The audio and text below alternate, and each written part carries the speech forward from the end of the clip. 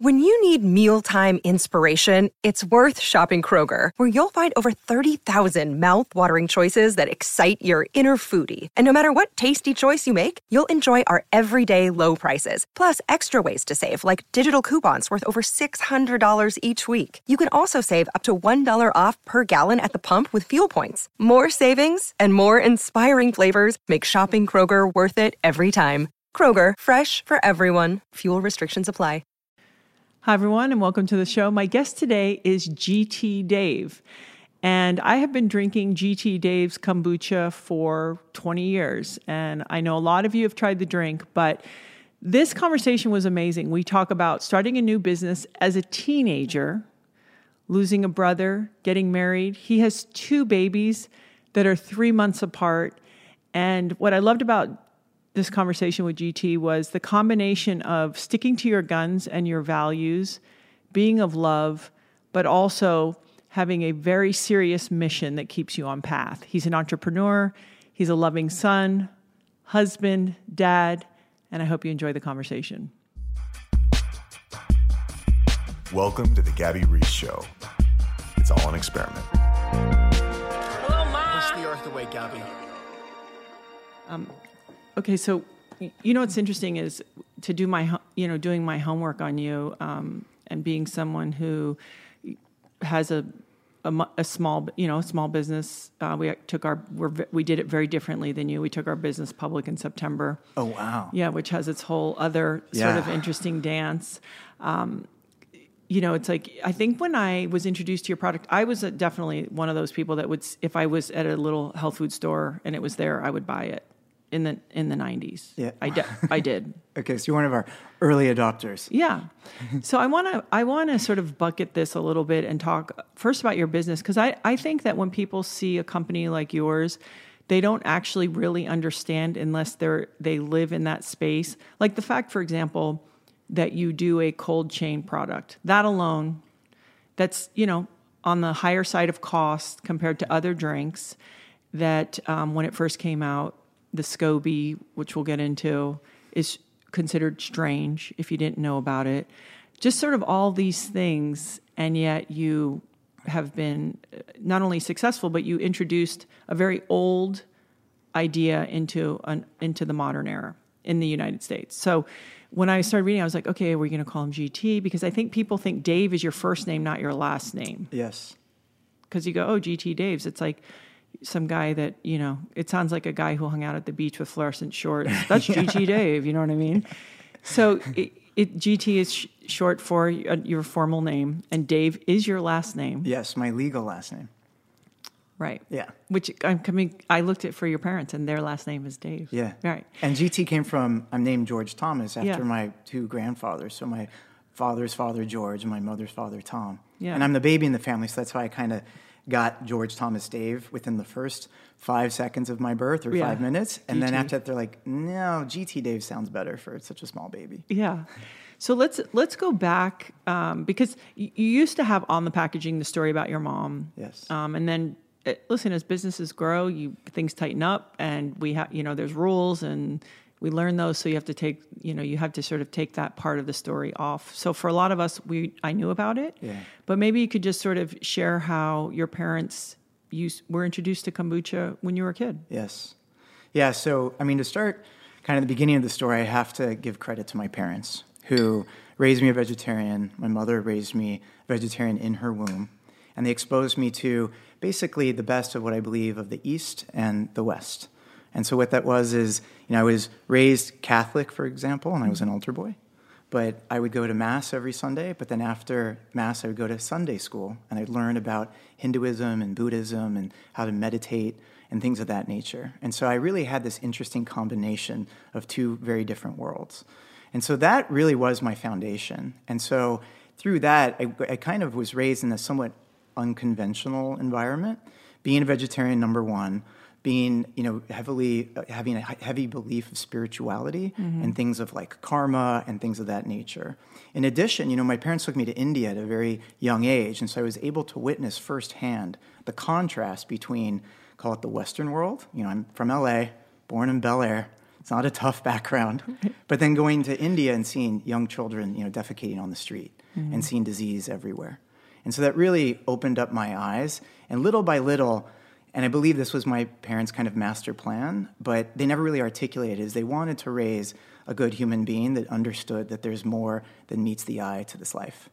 And so through that, created this feeling of selflessness and wanting to do something with my life and make a contribution. So naturally, food, being medicine and probably the most intimate thing that we can do with our bodies because we ingest it and it can heal or hurt us, was always a big deal in my parents' household. And so kombucha came into the household in the early 90s, and it was one of the many crazy things that my parents were exposing me to: tofu, wheatgrass, noni juice, fasting, all this stuff. And how were they raised? How did they arrive? Because it's not like, they were in the 60s. Right. So there's like hippie overflow. Where did this come from within them? It really came from my mom. My mom was such an incredible human being because she was one of those types of people that her favorite word was why. Why this? Why do I have to do this? Why do I have to believe this? Why do I have to behave this way? So she was kind of a positive rebel, if you will. She wasn't looking to rebel just to rebel. She had a natural curiosity. And through that curiosity came her love affair with astrology and kind of the more mystical, esoteric things of life. And so she actually is the one that was the catalyst for my father's kind of change in his lifestyle. Because when she met my father, he actually was an atheist, right? He owned what's now Bar Marmont in West Hollywood. Wasn't he an attorney? He was an attorney, yeah. He was an attorney CPA by day and a nightclub owner by night. And I think you have a little of both of them. Oh, 100%. I totally. Well, and I think that's something that I'm very proud of. Is I believe that I'm creative and artistic, but then I also believe I'm very realistic and then very practical and very disciplined. And again, if you're just one side of that or the other, you can sometimes be a little lopsided. But I take a lot of pride and certainly make a conscious effort to maintain a good balance between those two. So your mom, weirdly, you figure with all these practices, she gets a pretty aggressive breast cancer. Yeah. And you're a teenager. Yes. And, listen, you're not making any claims, but you're just saying, hey, one of the things for her, it felt like the kombucha didn't hurt. Yeah, it was the opposite. It helped her. And so I'll lay kind of the foundation for you really quickly. So when kombucha came into the household, like I said, it was one of the many crazy things that my parents kind of didn't force on us, but strongly recommended. And because it looked weird, smelled weird, tasted weird, I was like, yeah, I'm going to pass. Really? Yeah. It's because now I'm at an age where I'm a teenager, so I'm 13 years old. And as you know, probably with your kids, our favorite word at that age is no. Yeah. What are you doing? I'm going the other way. Exactly. Yeah. So I resisted and I didn't participate in their consumption of kombucha, but I did observe. And with kombucha, it's not a secret when you're drinking a lot, because especially if you're making it at home, you have to ferment it. Right. So I noticed that my parents' kind of fermentation went from one batch of kombucha, which is like a bowl sitting in the dining room fermenting for about 7 to 10 days, to 2 to 3 to 5 to 7. So their obsession was not a secret. And so naturally I was observing that. I was like, all right, well, my parents are apparently really into this. But again, I'm going to sit this one out. So for somebody listening, if you have never seen a SCOBY, what is it? Symbiotic culture of bacteria and yeast, yes. Right? Okay. It's very strange looking. It's bizarre. Yes. And you have to, have someone has to kind of get you a SCOBY. Gift it to you, exactly. Correct. I think that's the way to go. And it's very unusual looking. It is. It's sort of like when you went to science class and there were things in the jars and such. Yeah. It looks like an amoeba. Yes. It looks like something from from a sci-fi film. Right. And was she playing around at all experimenting with flavor or adding things, or was it just straight up? No, it was straight up. Okay. And by the way, my parents got their first culture from this lovely man named Dave Otto, who's still alive today and owns the Beverly Hills Juice Club, which is a fresh pressed juicery on Beverly Boulevard in Orlando. And he actually gifted a SCOBY to my parents because his wife, who got the first SCOBY in the Himalayas and had traveled back, was raving about it, but he was a cynic. And he approached my parents and he said, listen, you're good friends. your good customers, because my dad would go there every day on the way to work to get his pressed juice. Yeah. He said, please try this because I'm not buying it. I believe fresh pressed juice is the best you can get. And so he turned my parents on to kombucha, and that's actually how it got started.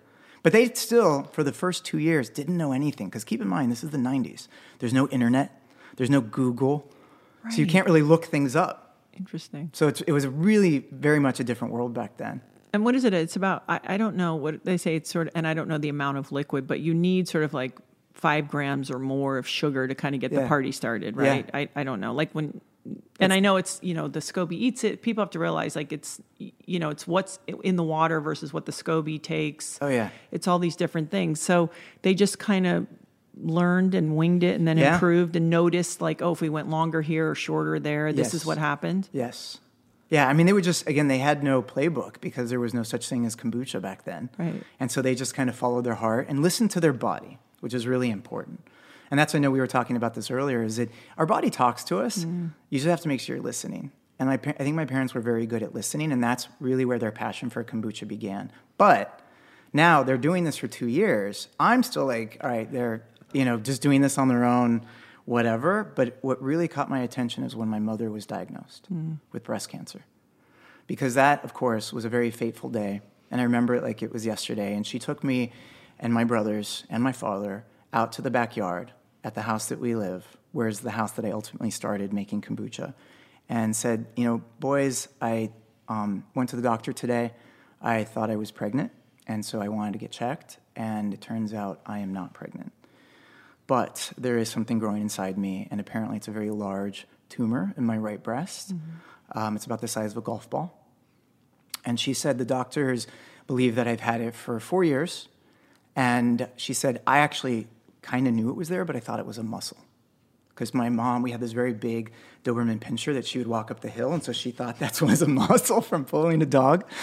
But it wasn't. And she said that the doctors told me today that they don't think my future looks very bright. They said, because this is a fast-growing type of cancer, and because I've had it for about 4 years, they're almost convinced that it has already metastasized and moved to my bones and the rest of my body. And she broke down, and I broke down. Because, like I said, I'm the baby in the family, so my mother is my everything. And so with that news, I felt that I had been diagnosed myself. So it was a dark couple of weeks while we were waiting for subsequent information to come our way. But interesting enough, 2 weeks later, we went back into the backyard. My mother gathered us again and said, boys, I have some good news.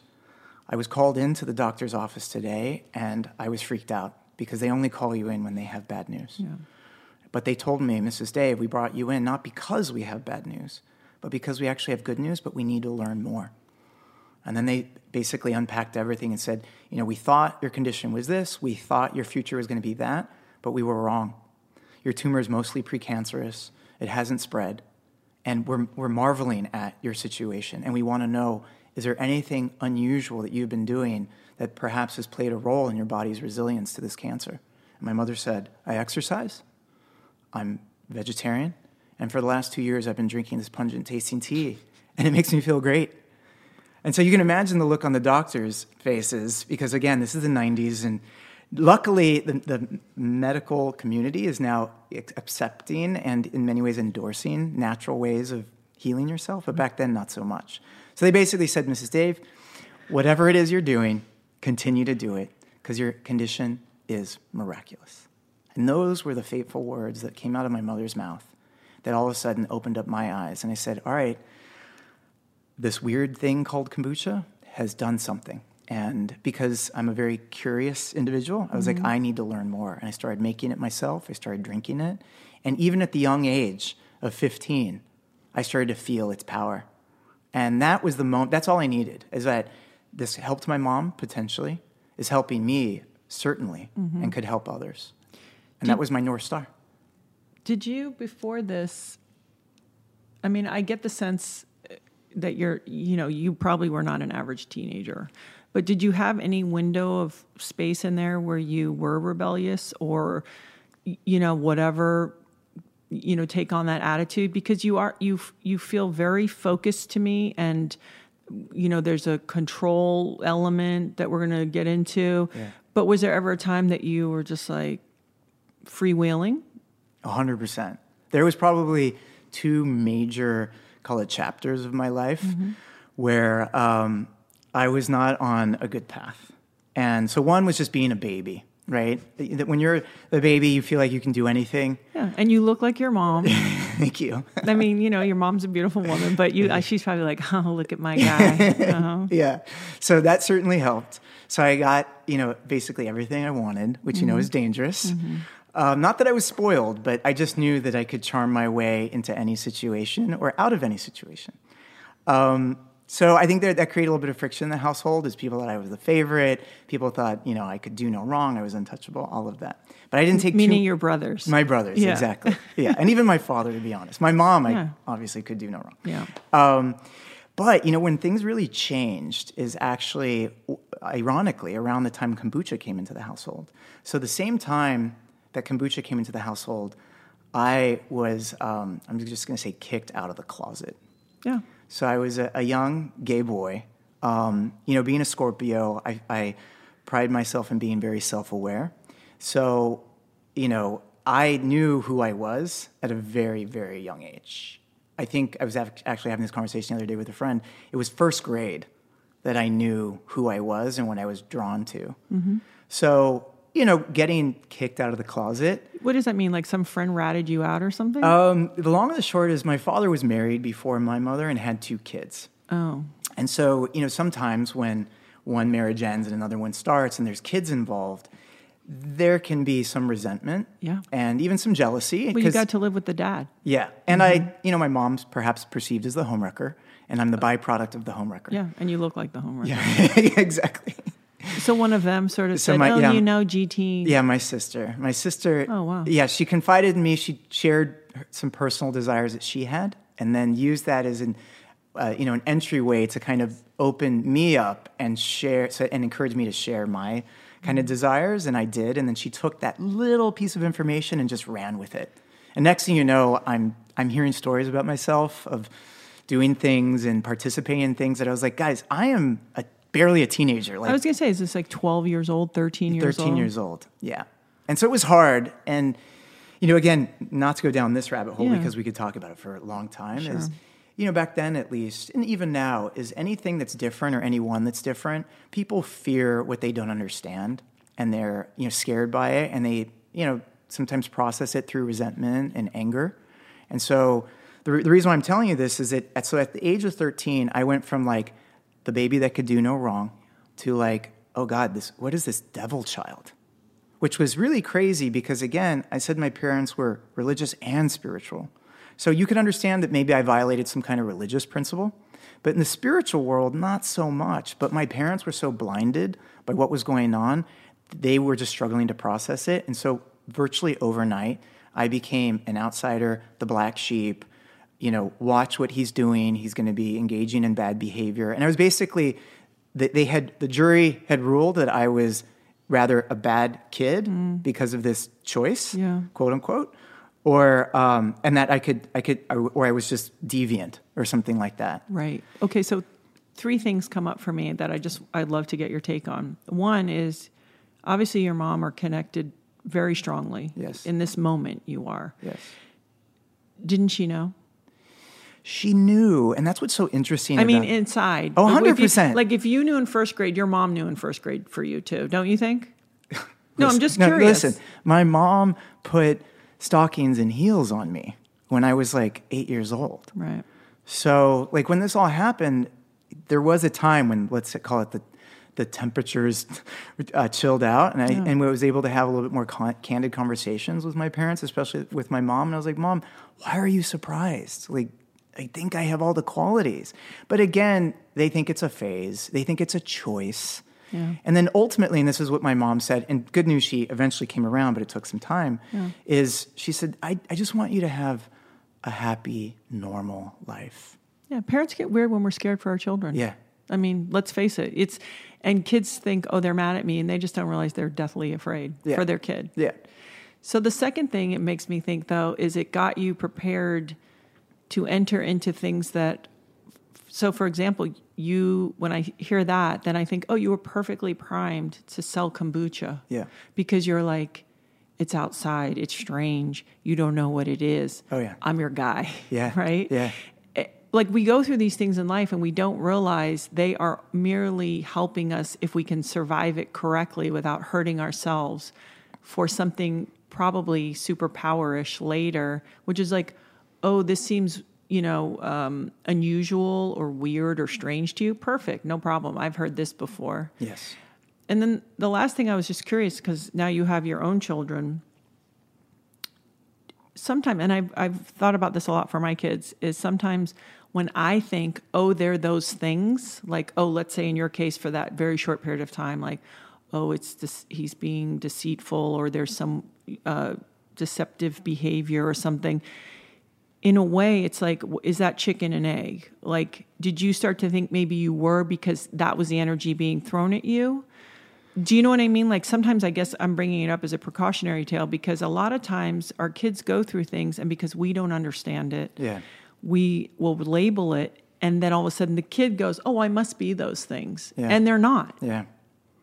Well, you know what saved me, and I'm incredibly grateful for it for a lot of reasons, but specifically this one that we're talking about, is because I was raised to understand what does it mean to live a good life. And, this is why religion can sometimes be problematic because there's all this red tape. Right. But when it comes to spirituality, it's like if you just love one another, that's it. Yeah. If you cause no harm and just love one another, if you're doing that, you're good. And so that honestly is what kept me brave and resilient throughout this entire time is as my parents were telling me, like, what you're doing is wrong, what you're doing is dangerous, I said, but what am I doing? First of all, I'm technically not doing anything because I'm a non-practicing gay male. Yeah, I'm a virgin, FYI, right? Number one. But number two is, and I said this to him, I said, it's the equivalent of you being angry that I'm attracted to blondes, right? That's it. Yeah. And I'm not harming anybody. I'm not harming myself. Of course, the HIV conversation came up, and I just said, listen, Mom, Dad, you're going to have to trust that just like I'm not going to do drugs and I'm not going to engage in criminal behavior, you have to know that even sexually, I'm going to be responsible. Right. And little by little, as we continue to have those conversations, and I continue to prove myself, which again, starting my business was an incredible moment, an event in my life, of course, and certainly in theirs, because I was proving them that I can and want to do something with my life. And being gay and being this outcast, as you just said a few minutes ago, gave me the bravery to say, honestly, I have nothing to lose. I don't have any friends. My parents don't even like me right now. So, dropped out of high school. Yeah. Took my GED. Started making kombucha. And just like you said, people would, because my number one form of advertising is I would go to the local health food stores and sample it. And sometimes people would spit it up in my face. Well, listen, you've also made this, you've done a beautiful job of bringing the old to the new and understanding that a market still wants it to taste good. Yeah. But I would imagine that the early formulas were more vinegary flavored than they are now. Absolutely. So it is interesting. So what's inside of you as a teenager that you're like, oh yeah, no, this is a good idea? Well, first of all, the fact that I was able to hear how it helped my mother and then personally witness how it helped me. And then because my parents are, proud and fanatic about anything that they believe in, like they're evangelists, if you will, they would turn on friends and family members and people would also flip for it. Even the most narrow-minded person that, doesn't put anything that's healthy in their mouth, if you can get kombucha, even just like 4 ounces down, you go, wow, I feel different and I feel better. And so it was witnessing that in conjunction with the fact that I had nothing to lose in my personal life. That was like, I'm going to do this and I believe in it. And candidly, I was too young to think of life or this opportunity as a business endeavor. In many ways, it was just this labor of love, this partner, if you will, this weird and strange partner that I could hold hands with and walk down a very lonely path into this new world that I was trying to create for myself. And as I said, I had nothing to lose. Yeah. I do want to say, though, if you look at your timeline, even though I know it's hard and we're going to go a little deeper into that, things happened in a good way. You had traction early. So I think also there was like a positive reinforcement. You did have enough early success within, a few years that it was like, oh yeah, this is something. Oh yeah. I mean, absolutely. I mean, a case in point is within like the first month of selling my kombucha on the shelves of Air One, which was my first store, by the way. So shout out to Air One. I would get feedback from consumers who would call the toll-free number on the label, which, by the way, was an answering machine in my parents' in my George bedroom. Or was that Thomas?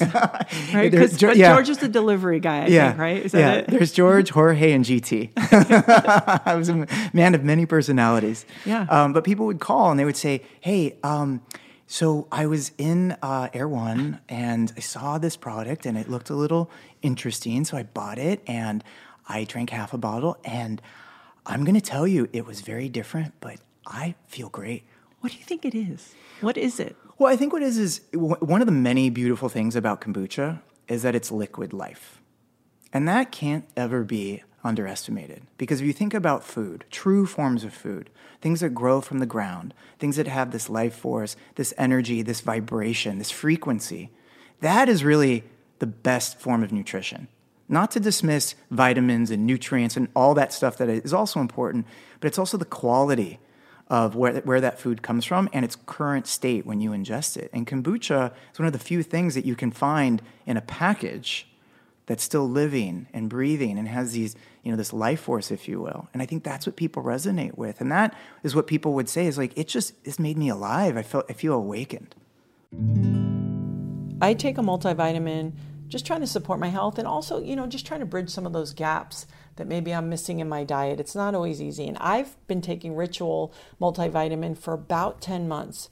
And I really like this brand because it's clean, they're vegan friendly, they've got the highest quality nutrients, and their nutrients are actually bioavailable, which means your body will not only be able to understand what to do with it and absorb it and use it so nothing's wasted, but that you won't find some of this shady stuff that you see in a lot of vitamins, like sugars. There's no sugars or GMOs or major allergens, synthetic fillers, and artificial colorants. For me personally, one little nice extra kind of trait that they do is they have this time-release capsule.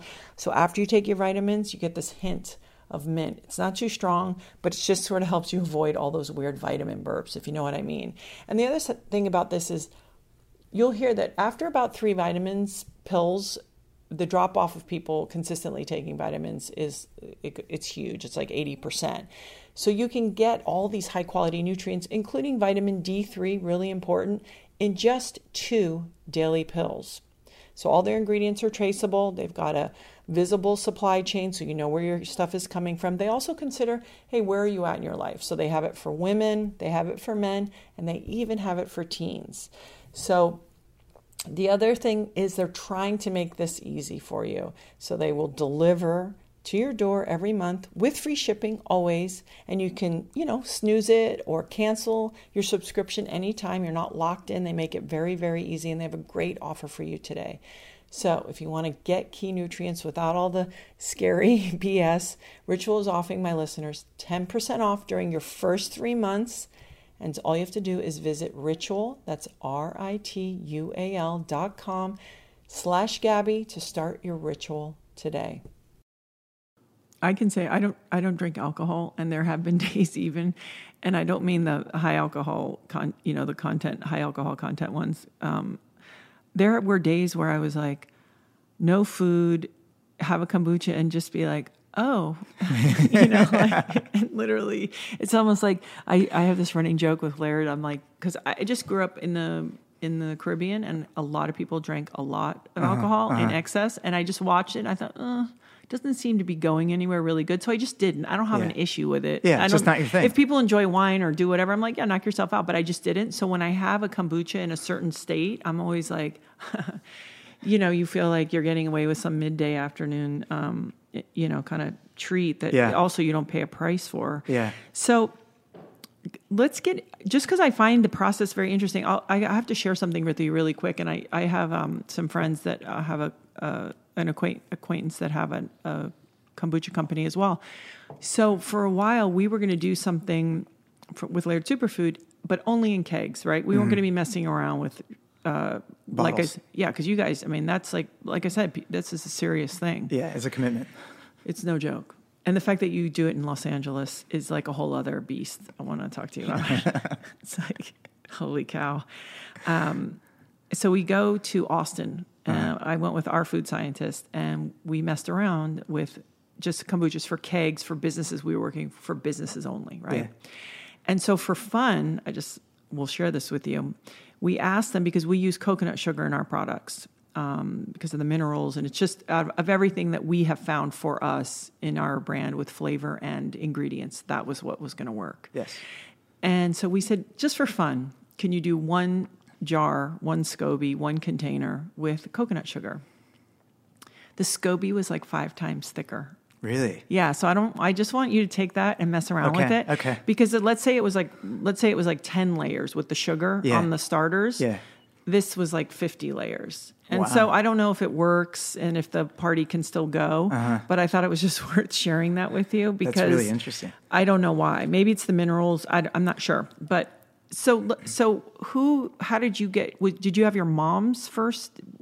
Explain to people how the SCOBY sort of lives on and on. Yeah. Well, what's beautiful about kombucha, again, one of the many things, is that it really is a source of life and a form of life. And so like, a fruit that you cut open and there's seeds, you can use that seed to grow something else. And so with kombucha, it's very similar that each batch of kombucha that starts with a singular culture, by the time you're finished fermenting it, which can be anywhere from 7 to 10 days, after that, you have 2 cultures. Because what's really happening is the first culture utilizes the tannins in the tea, the carbohydrates of the sugar, and consumes it, and then in return creates all these enzymes and probiotics and organic acids to grow, but also to reproduce. And so now you have 2. And so you essentially, and that's why, again, kombucha is so special, is it's self-sustaining, it's very prolific, and it wants to be shared. And so, like, I, to this day, have never purchased a culture from someone else. It's Really? always been the same strain of culture from that first one that came from the Beverly Hills Juice Club back in 1993. It's crazy. Do they have sort of like how many batches and then it's the part that's over? Yes. Yeah. So like everything in life, it has its life cycle. So we do have cultures that at a certain point, they kind of age out, meaning they get super dark from being stained by the tea, and then they slowly start to deteriorate that even when you pick them up, they almost like pieces of them fall out. And so then that's when we retire them and we use them for mulch. So we essentially donate our retired cultures to farmers and others to use them because it still has nutritional value. You just can't use it to make the best kombucha.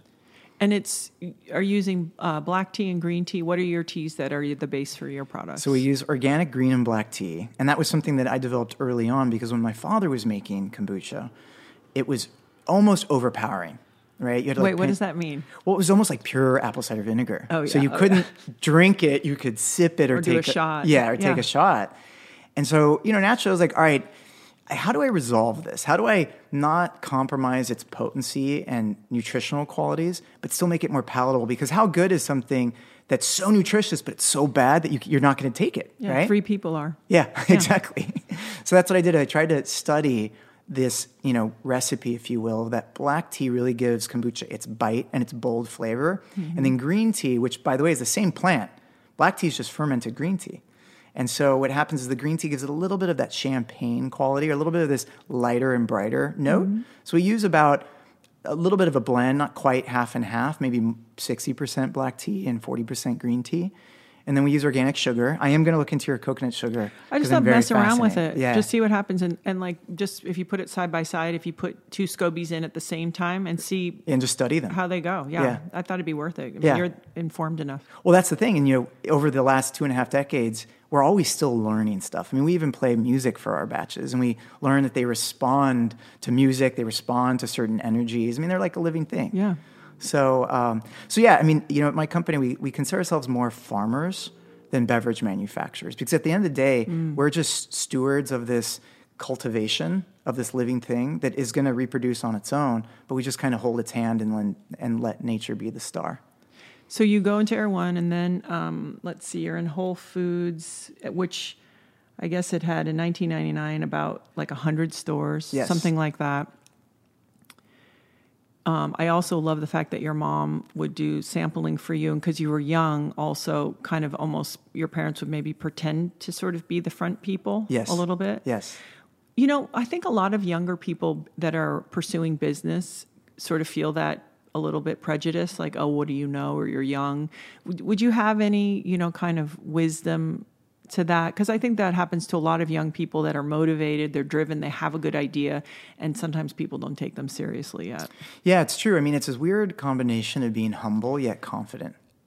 So like, I pride myself on being very humble, and humility I think is key because, you may not know everything. I don't think anybody does.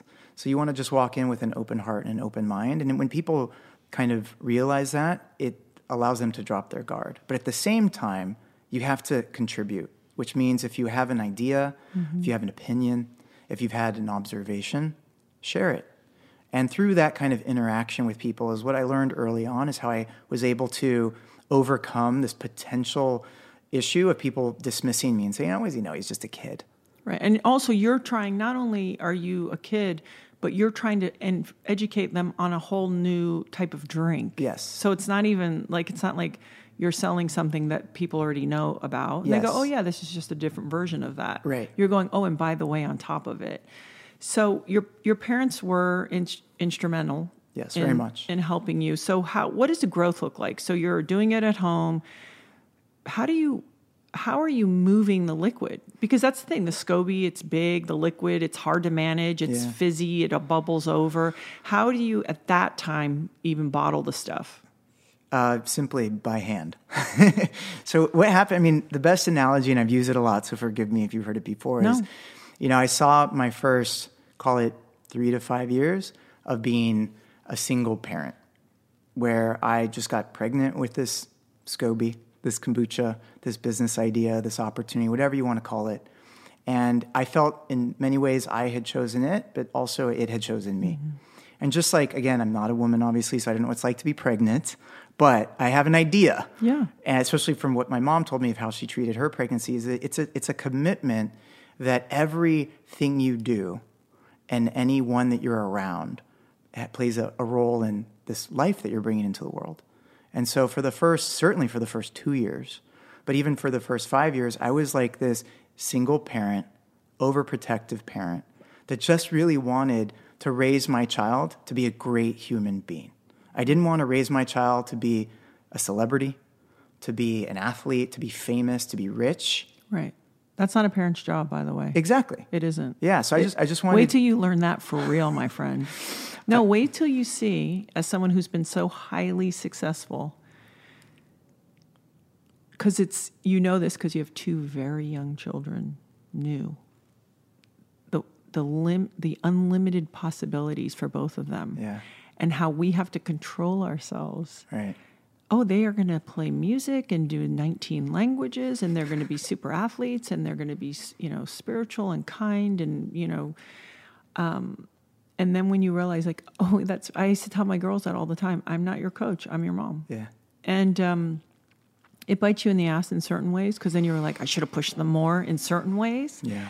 But to your point, so you're saying that you started this business for the sake of doing this business and doing it well. Yes. Not, I'm going to crush it. Right. I'm going to have my own facility. Yeah. I'm going to be 3x sales in the next 18 months. Right. That's all new. I think I'd love to know if certain things, and obviously the market's way more competitive, but your business still has more than like 40% of the market space. And I also really admire that you continue to innovate. Yeah. Your flavors, and you have your aqua kefir, which it's interesting. I don't like fruity flavored drinks, but when I have that, I don't mind it because that has a different feeling. What's going on with that compared to the kombucha? Because you do feel different after you drink it. Something about that. 100%. What is it? Well, see, that's a great question, and that's something that I think the world needs to know more of, is that, fermented foods are so many different kinds, right? So kombucha certainly is a fermented tea,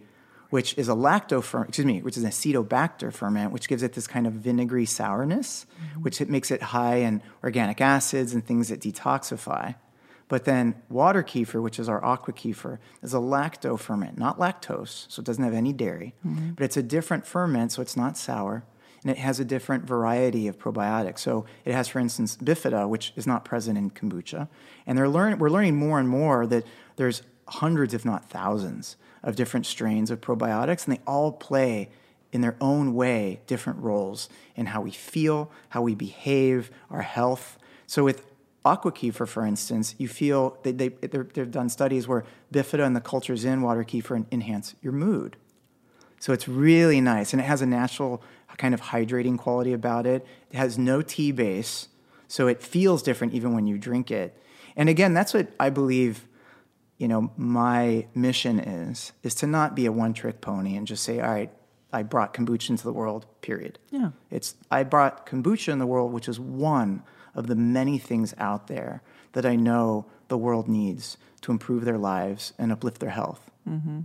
So you go on your way, and then when you have to move, your parents are like, yo, you can't be growing this stuff in our house. Yeah. Well, actually, there's a story there, if you don't mind. That's why you're here. So what happened is, as I mentioned, my parents were kind of very spiritual and very kind of unconventional with their thinking. And so what came along with that is they were big into psychics. So a psychic actually told my father, when all his kids were very, very young, that you're going to lose a son at the age of 22. And he's a reckless son, and he's going to die before he turns 23. So interesting enough, my father thought it was his first child from his first marriage, Jason. The mean sister's brother. Yes, yeah. Yes. And so did everything to quote-unquote save him. Took him to India where this holy man was, chanted, prayed, meditated, everything. And Jason's 22nd birthday came and went, and he turned 23 and 24 and 25 and so forth. But now cut to about a handful of years later, my brother Justin, who in retrospect was candidly as reckless as Jason, but just in a different way. So it was a little bit more subtle, not as obvious. 10 days after Justin turned 22, he was diagnosed with a very, very severe form of cancer. Now, keep in mind, this is about a year into me starting my business. So you have this unusual situation of my mother just beat her breast cancer. Yeah. I'm overcoming the gay bullying situation. So I had this new lease on life. But then Justin, the middle child, gets diagnosed with this fatal form of cancer that for the next 6 months, his life, his strength, his vitality is slowly being pulled from him. And so the reason why I bring this up, I'm not here to bring the conversation down, is that, being 16, 17, witnessing my brother, who's not that much older than I, slowly die, really opened up my eyes even wider than they were before, which is life is short, life is sweet. You don't want to be on your deathbed and have regrets. Right. Because that's what I saw in my brother's eyes, is that like many of us in his teenage years, cars, girls, parties, drugs, whatever, that's what he thought was important. But when you're facing death, you realize it's not. So that gave me a sense of urgency, number one. Number two, it kind of forced a new environment on me because 6 months after Justin passed away, my parents split up. That happens a lot. Yeah. I think a death of a child, people go to their corners and lick their own wounds. It's hard for, I think, some couples to go through it together. I think I agree. It's a very hard thing. So do you think that changing of that dynamic of your family, what do you think that, because then you and your mom probably were more of a unit, correct? Yeah. I would imagine. Yeah, that's exactly what happened. So many things came out of it. One is it kind of reinforced this bravery that I need to have. I felt even more alone because I was like, my household, my parents are kind of crumbling right now. I don't want to be in the house while it crumbles, number one. So that's kind of a personal, emotional point of view. Then from a physical business standpoint, I was like, wait, I'm making my kombucha in this house. And they were talking about selling the house and divorcing. So I was like, all right, I need to do something about this. So that was the catalyst that forced me to move out, which is a daunting experience, by the way, because it's one thing to have your kind of quote unquote little hobby kombucha company from your parents' house, which you have like no risk, no rent, none of that. And then now you have to like physically go to work. You have to pay rent. Yeah. You have overhead. You have overhead. It's no joke. It's no joke. And so that was, again, I was forced to make that decision. But because all these circumstances behind me were pushing me in that direction, I just did it and didn't even think about it. But it was that moment. Again, if I was in my 20s or 30s and I had a relationship or a job or a mortgage or whatever, like I probably wouldn't have made that decision because it was high risk. But in my mind at the time, I had nothing to lose. And so it was one of those other catalysts. So does somebody co-sign for you? Like, how does that work? You know, it was so interesting. Young and you have no credit. Like, what happens? Well, luckily, I saved every single cent of the first 2 years. And then my father's friend called me up and said, hey, I'm in the Los Angeles Times classified section, and there's a food processing facility by Crenshaw and like Rosecrans or something. And I was like, isn't that where the LA riots were? I was going to say good neighborhood. Yeah, good neighborhood. He's like, maybe, but that doesn't matter. Right. And he's like, you need to come and see it. And I went and I saw it, and the stars aligned. Like the landlord was incredibly kind. He didn't ask for me. How old are you? I was 17.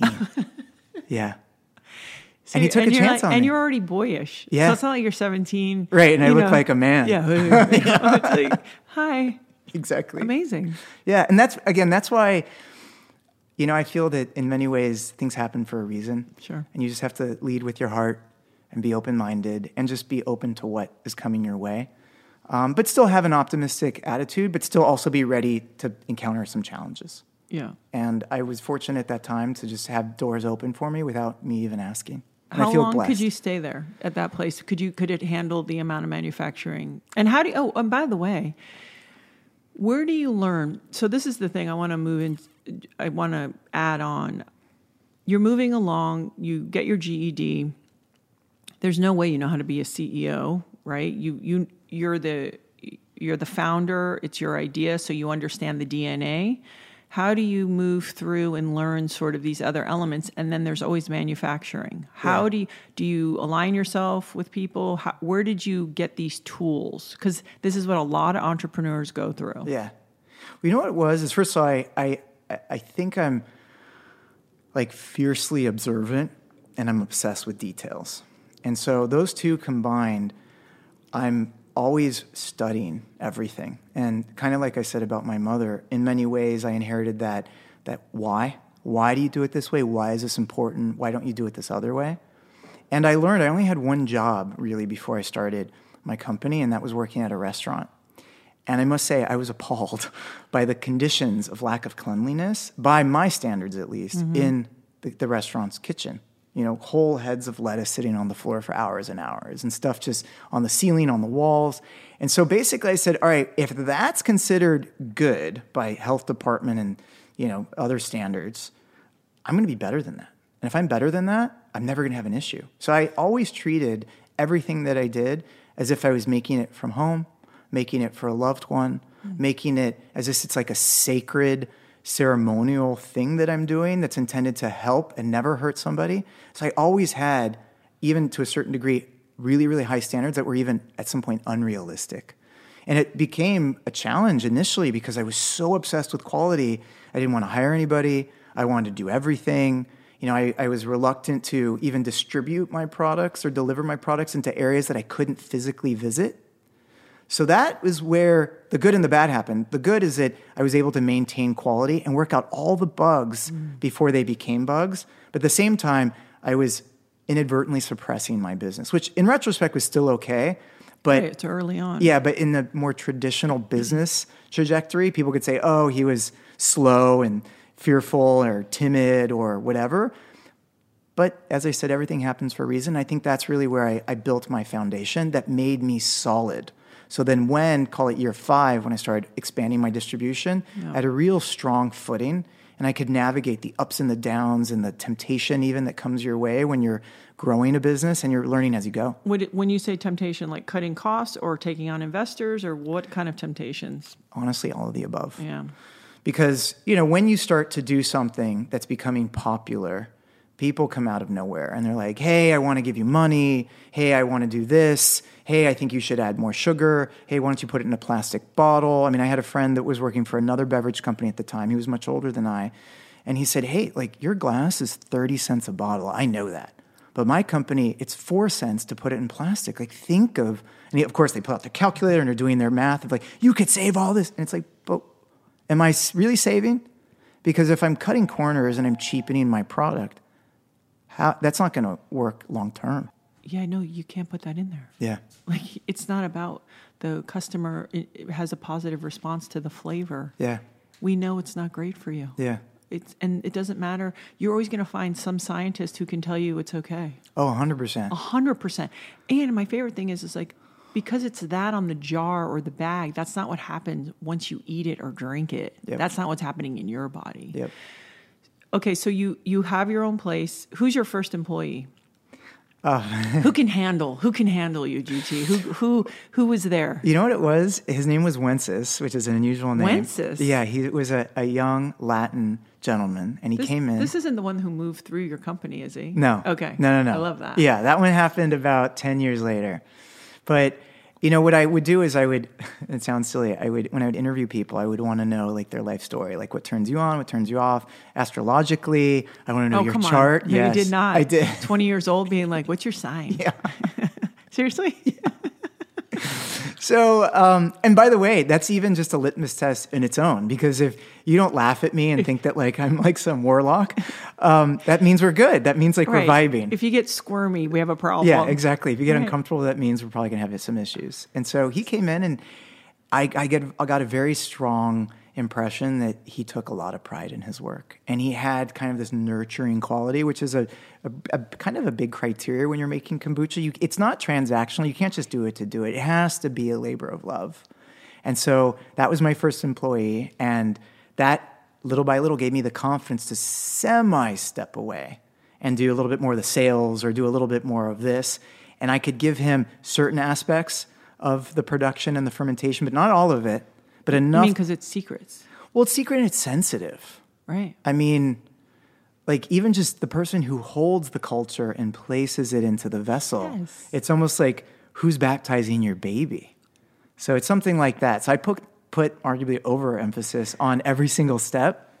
And so again, it was a slow and steady journey. But I have one funny story, interesting story that I'll share. So I think my fifth employee was going to be a manager. And he fell in love with kombucha. He was everything that I said a maker of kombucha should be, like nurturing, thoughtful, kind, compassionate. Was he more hippie kind? He was. Okay. Yeah. But the story goes south a little bit. He ends up dying. Oh, no. So he came to me one week and he said, hey, can I talk to you from a personal place? And I said, yes. He said, I think my wife's having an affair. And so I needed like a day off. And I said, absolutely, take 2 days off. Take as many days off as you. He's like, no, I just need a day off. I just need to process this. So he took his day off. That weekend, he died of a heart attack. Oh, no. And my mom said he died of a broken heart. Yeah, of course.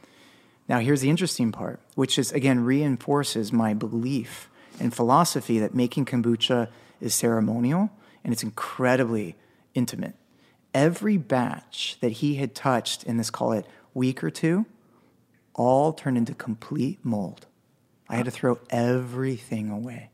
And what it almost was is that the batches and the cultures took his sadness, took his energy, and it's almost they did the opposite of what they normally do. Instead of live and thrive, they kind of died and wilted. Do you have any employees that just make super happening kombucha? Like they are gregarious and like they got it going on, and their kombucha comes, that mother is like rocking and rolling. Yes. Come on. Yeah. No, you have to. I mean, that's the criteria. Honestly, there's no exception. It's rather that or nothing. All right, you guys sell everywhere. I just have a curiosity. So you start in California. How do you create a market for yourself across the country? How does that work?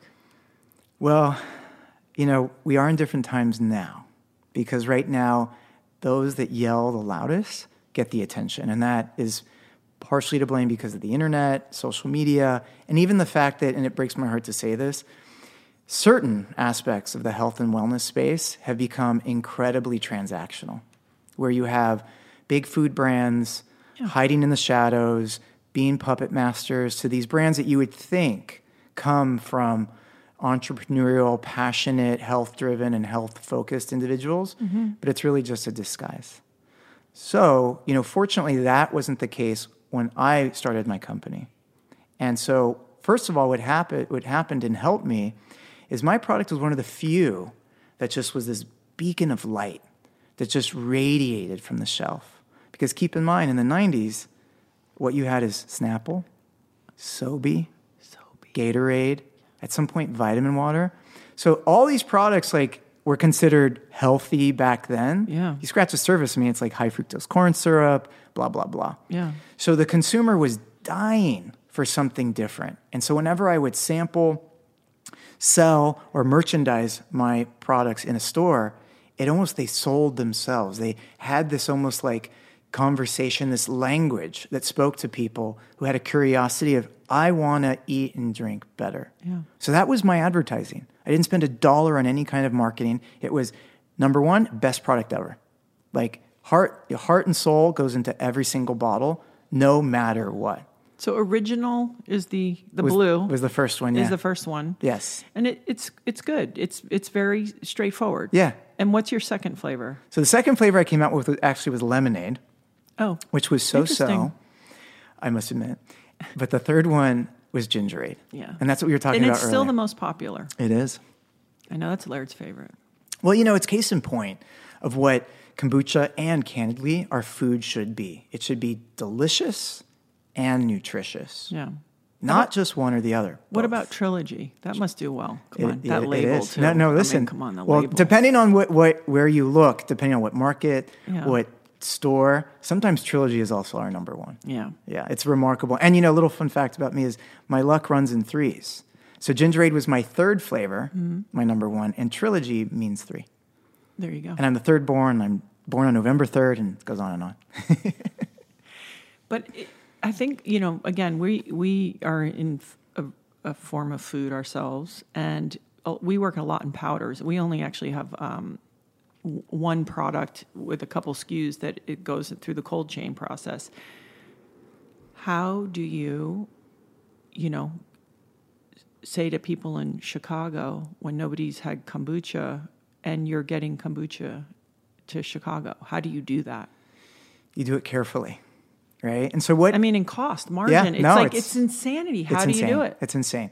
Well, here's the thing. What I identified... Not now. I understand now because there's demand, there's so much volume, all that. But I'm saying back then. Oh, 100%. Well, what gave me the confidence that, yes, it was going to be the path less traveled, but not the path never traveled, is I studied other products called the refrigerated section of stores, and I started to look at, okay, what are their shelf lives? What is their refrigeration or handling requirements? And virtually immediately, I came across 2 technically 3 really compelling examples. One was fresh juice. Back then you had Adwala, which wasn't pasteurized. Yeah, that's right. And some of them had a 4-day shelf life. Crazy. Yeah. Right? Brave. Yeah, very brave. Then you have yogurt, which has a 30-day shelf life. And I think at the time, Stonyfield Farms was in New York, and I was in LA. And I was like, if they can do it, I can do it. And that's it. And by the way, so what we also do is to this day, which is insane, we make to order. Which means, so what happens is like most companies, they basically stockpile some kind of inventory and they draw it down and then they just replenish it. And so it allows them to expand and contract and do certain things. With us, we literally ferment to the orders and then we bottle for the orders. We don't sit on any inventory. And again, it's crazy. And I can see it in your eyes. You're like, why would you do that? No, that's insane. It's because you think, we'll make certain amount of the basic ones. Yeah. But it really is in an effort to make the best product possible. So you have all of these flavors. I want to talk about guava goddess for a second. How is that so sweet and so good and with such low sugar? Well, you know what it is that, sometimes sweetness and flavor can be misunderstood. And so that's what is also really special about kombucha and certain fermented foods is they bring a brightness through their organic acids and these other qualities that give the liquid a bright and full body quality without the need for additives and sweeteners. So, with the guava, what helps is it's a puree. So it also has some body to it and some mouthfeel. And then it has, guava in many ways is similar to grapefruit, and it has this kind of bright quality. Yeah. So it can taste sweet, but it's not really sweet. Yeah, because I guess you're right. A lot of citrusy type things are kind of punchy. Yeah. They sort of liven it up. Yeah, like lime. Lime juice is a great way to brighten something without the sugar. When you innovate, what is it? The blue algae one? The that Sacred one's Life. Fascinating. You sent it here. I drank it. I was Okay. like, I claim that one. When you're innovating and doing, is it the collective? Is the team sort of going, this seems on trend and popular? These ingredients we're seeing a lot of, you're reading more about the benefits of these ingredients, or now we're big enough that we can actually explore? Because that's the other beautiful thing. When people trust your brand, they'll go, I'll try that. Yeah. How do you guys keep coming up with new and innovative formulas? Well, there's really two primary paths to innovation for us. One, which is almost the primary and almost the exclusive, is every product, every flavor we create in many ways is an expression of myself and an indication of something that I'm personally passionate about. Because again, it's how I was raised. I was raised to believe that let thy food be thy medicine. So I'm almost always looking for food for flavor. I don't eat to live. Sorry, I don't live to eat. Yeah. I eat to live. And so I want everything, even down to like the quality of water I drink, to make sure that it's doing everything that I need. Because I'm learning this more and more, especially as I grow up and get older, is life is a game of survival. And you need the food that you ingest and the people and energy you surround yourself with is your armor that protects you or can hurt you. Yeah. And so to answer your question more pointedly is I'm always curious and searching for new ways to nourish my body, protect my body, strengthen my body, and just make me feel great. Because to be honest, as I said with my brother who died very young, I feel like I have a lot to do, and in many ways I feel like I'm running out of time. So I want to sprint to my next destination, and I need fuel to get me there safely and strongly. And so that's where and how I innovate. Now, the second part is myself and my team is constantly researching. And we don't really like to research things that it's like, this lab-made ingredient is hot right now. Because that is counterintuitive to our philosophy that food should come from as close to the earth as possible. But once in a blue moon, we'll come across CBD or something that has an enhanced quality to it. They're like, okay, we'll study this. Yeah. So we'll play with it, but at the end of the day, we always have to answer the question is, why are we doing this? What value is this bringing to the portfolio? And more importantly, what value is this bringing into our consumers' lives? Because we don't just do things to do things. Again, being a Scorpio, I don't do anything casually. So it's a commitment. Yeah. And so like what we were talking earlier, our live drink, the medicinal mushroom, that's something that I firmly believe in. And I think the world needs more of those. I think medicinal mushrooms are essentially where kombucha was 25 years ago. And it takes bravery, it takes conviction, it takes passion to take something that's obscure and borderline weird and bring it into people's lives and get them to, adopt and accept it into their life.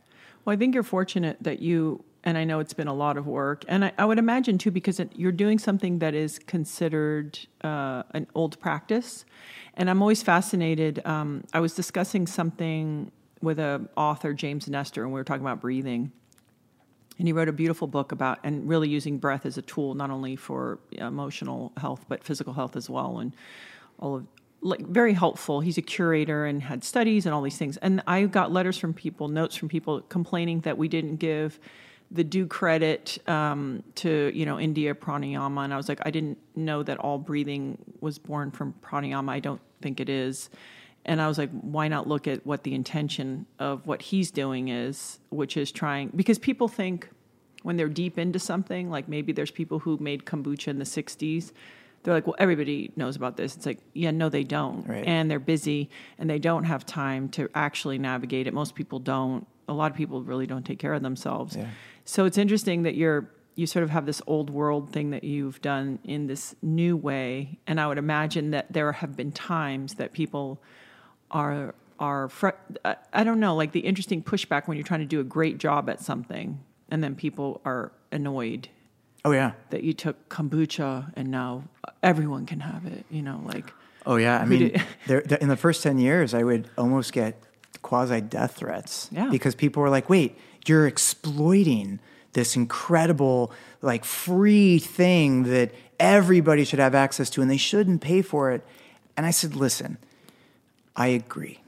But when it comes to growing an apple or growing an orange, like that is essentially nature doing its thing, but it takes time and energy to cultivate it, harvest it, clean it, package it, deliver it. I have to pay my employees. I have to cover freight. I have to have insurance, all these things. So no, I'm not taking something that's 100% free and just exploiting it. Yeah. And which is why, by the way, for the longest time, I made a conscious effort and still do to make sure that my kombucha is available and accessible to everyone. Yeah. Because that's what I believe health food and nutrition, regardless of where you live and regardless of your income, you should have access to it. Yeah. And I think, the commitment into the product, but I just think it's important for people to remember that no matter what you do at whatever level, with whatever intention, there's always going to be pushback and that you have to be responsible to your own, sort of commitment. Yes. And then get on with it. So how did you, because I can't imagine that there weren't many difficult times, be it emotionally or even financially, where it's like, oh, that batch didn't make it. And, oh, okay, well, we're going to scratch that and have to start over or what have you. Yeah. How do you get through those times? And do you take outside, do you do everything yourself? Or did you get to a place where you had to take outside funding? Or how did you navigate it? Because the fact that you're private, you're the owner, is astounding.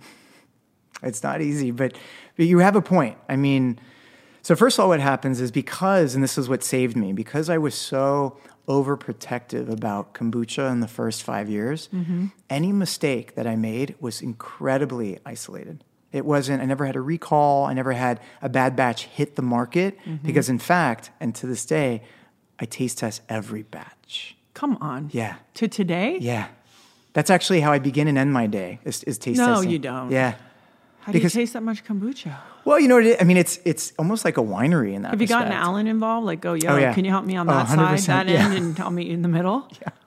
Well, because also what happens is, listen, I'm human, and sometimes my palate I can get tasting fatigue. Sometimes I have to cross-reference it with someone else, whether that's my husband or people that I work with. But that saved me early on. It's like, because again, keep in mind, within the first 2, maybe 3 years of me starting, Edwalla had their recall. Right. And it was for what? It was they grew too fast. They went from using essentially crated apples to apples straight from the orchard. And then they had a little bit of fertilizer on a couple apples, which turned into fecal matter, which turned into E. coli. And it wrecked them. And so that also was very eye-opening. And that changed me forever when I walked into Erewhon to make my delivery. And the Edwalla cooler was empty with a sign posted saying, this has been recalled. So from a quality standpoint, knock on resin, I never, luckily, had to face any kind of catastrophic recall or anything of that nature that came from me not doing good work or making a good product. But that doesn't mean that it was smooth sailing. Right. Within the first 10 years, I went from this is healthy to this is poison to I can sell this to I can't sell this to this is legal, wait, this is illegal. And you're like, what is going on? And the only thing that saved me is that I would constantly remind myself and ask myself, why did I get started? And my answer was always, GT, you got started because you wanted to make one perfect batch that would help at least one person's life. Yeah. Have you done that? And the answer was always yes. And then from there, I'm like, well, then nothing else matters. And if this is it, if this is the end of the road, I still in my mind am victorious. I'm still successful. I'm still accomplished.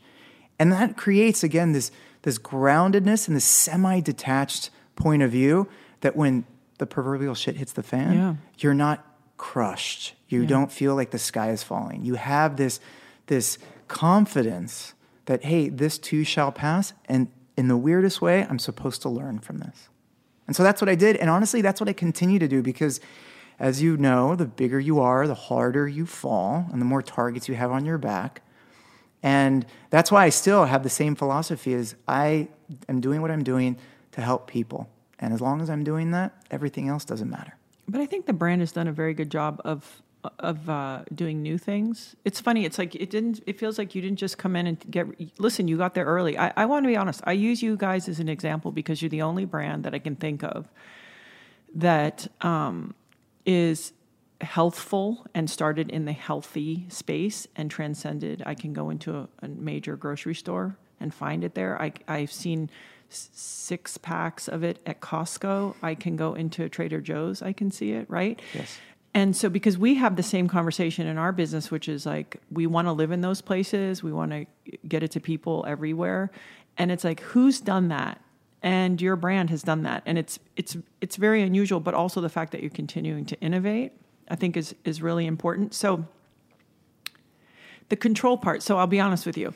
So I saw, and I'm sure you've seen it, and I can, if I was a close friend of yours, do you remember when Forbes did that piece on you? Oh, God, yes. Okay, let's just talk about it. Yeah, please. Okay, because if I didn't have the opportunity to really pay attention, you'd be like, holy shit, like, that guy's intense, right? Like, the amount that just made it seem like control. I want everything perfect. Everything's in its place.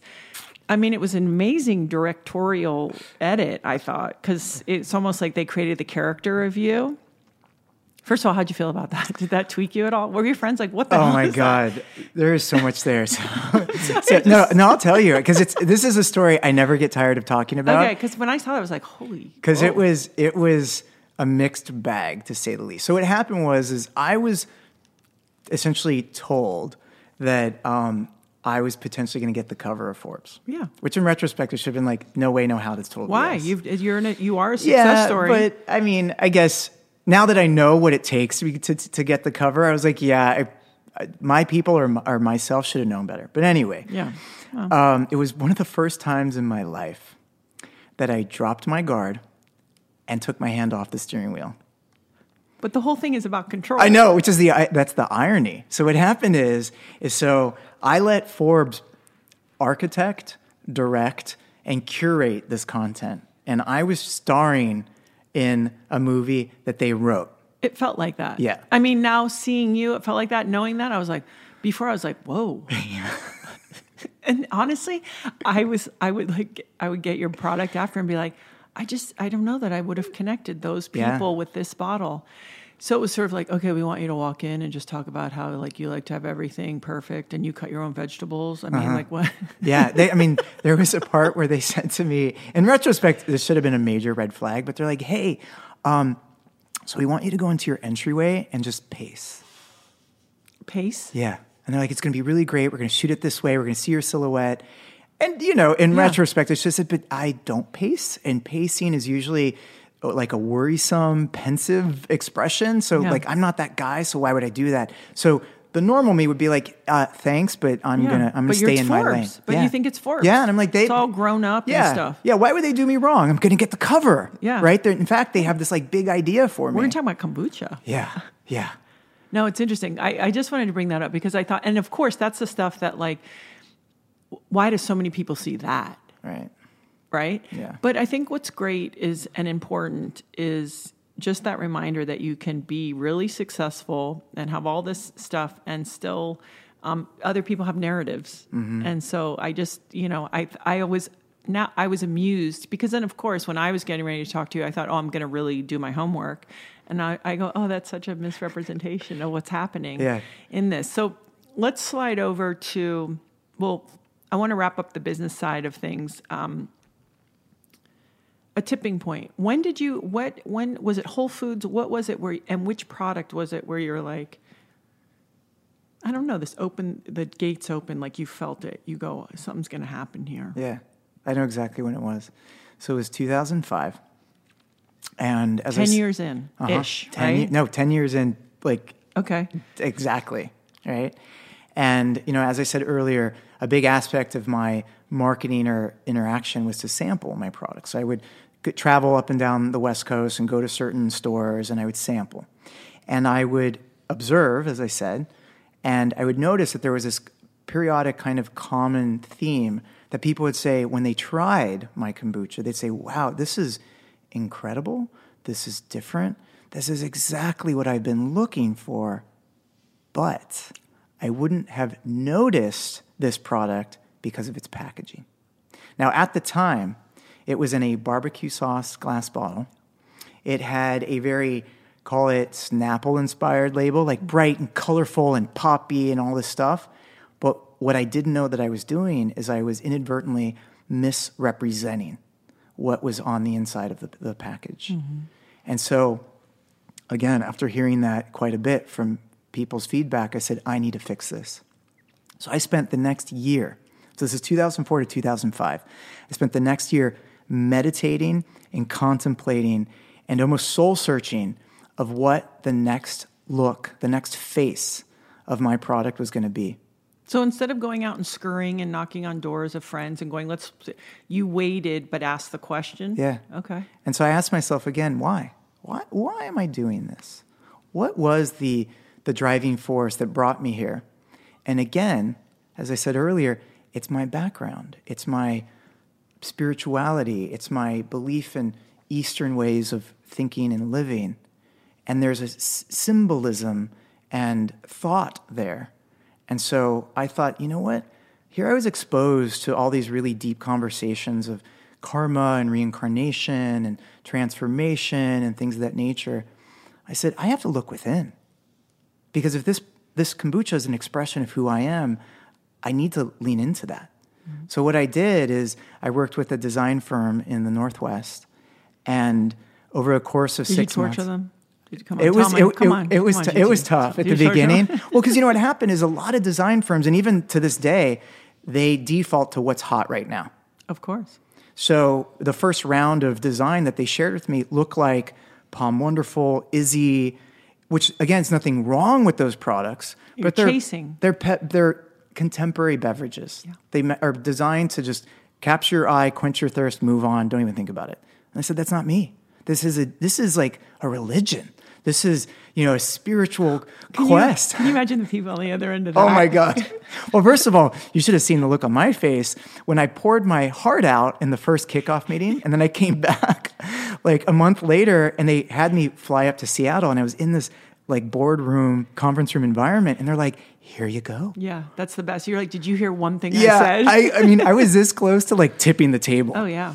Like in complete rage. So what happened was then I left that meeting, went to Kinko's, and went on AOL and started to search certain words like karma and om and prana and pranava and all these things that were in my vocabulary as a young boy, but slowly faded out, and I kind of resuscitated them. And through those search words came imagery of a lotus flower that means transformation and transcending darkness into light or challenge into success. And all these little different symbolic qualities started to come to me, and then I started to sketch the label. And, again, I'm a big believer that you have to go almost out of your way to make sure that your intention is very clear. And a lot of times, most times, the best way to solidify your intention is to articulate it. So that's why even today my labels have a lot of words on them. Yeah. Because the words is me and the product trying to speak to you. And so that's what I did. I sketched this label and I faxed it back to these designers. And then 6 weeks later, they came back and I had what you're looking at right now is what we call the lotus architecture. And I'm telling you, that changed me forever because it unlocked this language and conversation and connection between the bottle and the consumer that I no longer had to be sampling to have that conversation. Because again, you can only be so many places at once, right? Right. But if the packaging is talking and it's speaking the right language to the people who are seeking it, solid gold. Yeah, easy. And so within a year, I went from doing well to not being able to meet demand. I would send, at the time, truckloads of product to these West Coast distribution centers that would supply Whole Foods and all that, and it would sell out in 15 minutes. Now, here's the interesting part. That actually can be a company killer. Yeah, I know. Because you're now pissing off customers and you're pissing off consumers. And it's the best way to give birth to your own competition. Or for people to say, you know what? This is BS. I need more product or you're out. And I can't tell you how many times people said that to me. And I said, you know what? This is not Coca-Cola. This isn't even orange juice that I can just buy more oranges and squeeze more oranges. I'm growing these. They take time. I keep thinking about like buyers at grocery stores, and you know how the cycles, like they're only going to do it every couple months. Oh, yeah. And like all this like protocol and all this stuff, and then you're like, hey, I'm growing this, this drink. It can't be rushed. People must have just been like, oh my god. Yeah. But what's funny is like even Whole Foods at some point summoned me into their corporate headquarters in Austin, Texas, yeah. And they were like, what the fuck, man? Like, what's going on? Why can't you make more of this? But what they realized, and I think recognized, is that I was trying to serve a greater purpose. Mm-hmm. They could tell that, I wanted to make and sell products, but at what cost? Right. And I said to them, listen, you sell a ton of products that are just manufactured, that people drink and forget about. I don't need to join that party. So I'm doing something special.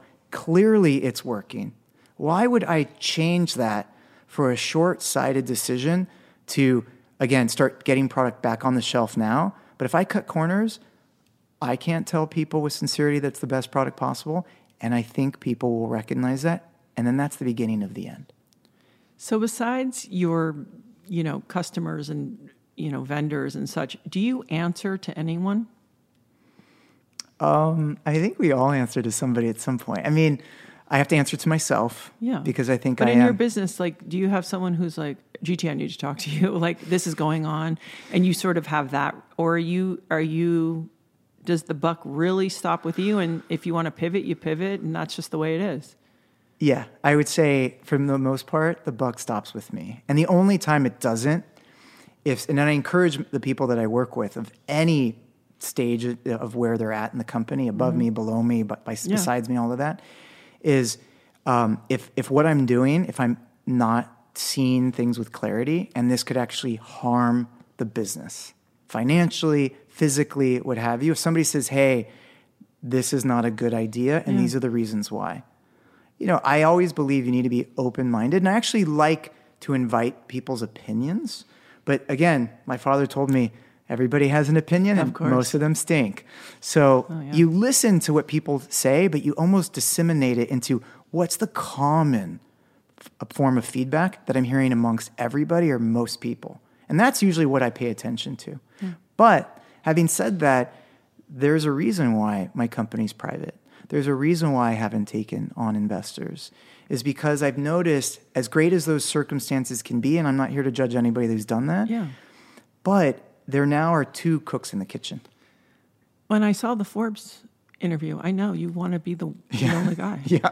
No, but there's something, the fact that you've been able to do that is so unusual and amazing. When you get to a certain level of success, did you have anything in place or practice to keep yourself in check? Because it's fun. Yeah. Right? Yeah. Like nice things and trips and like... It's intoxicating. Right. So how do you keep... Because you're the guy. So how do you... Did you put anything in place to even keep your... And I appreciate like the spiritual practice, but just as you're living in the world, did you have any... Or did you like step off the curb a couple times and go, oh, hey, yeah, that's going to take me down. I better be careful? Oh, 100%. But there's three things that kept me and keep me focused.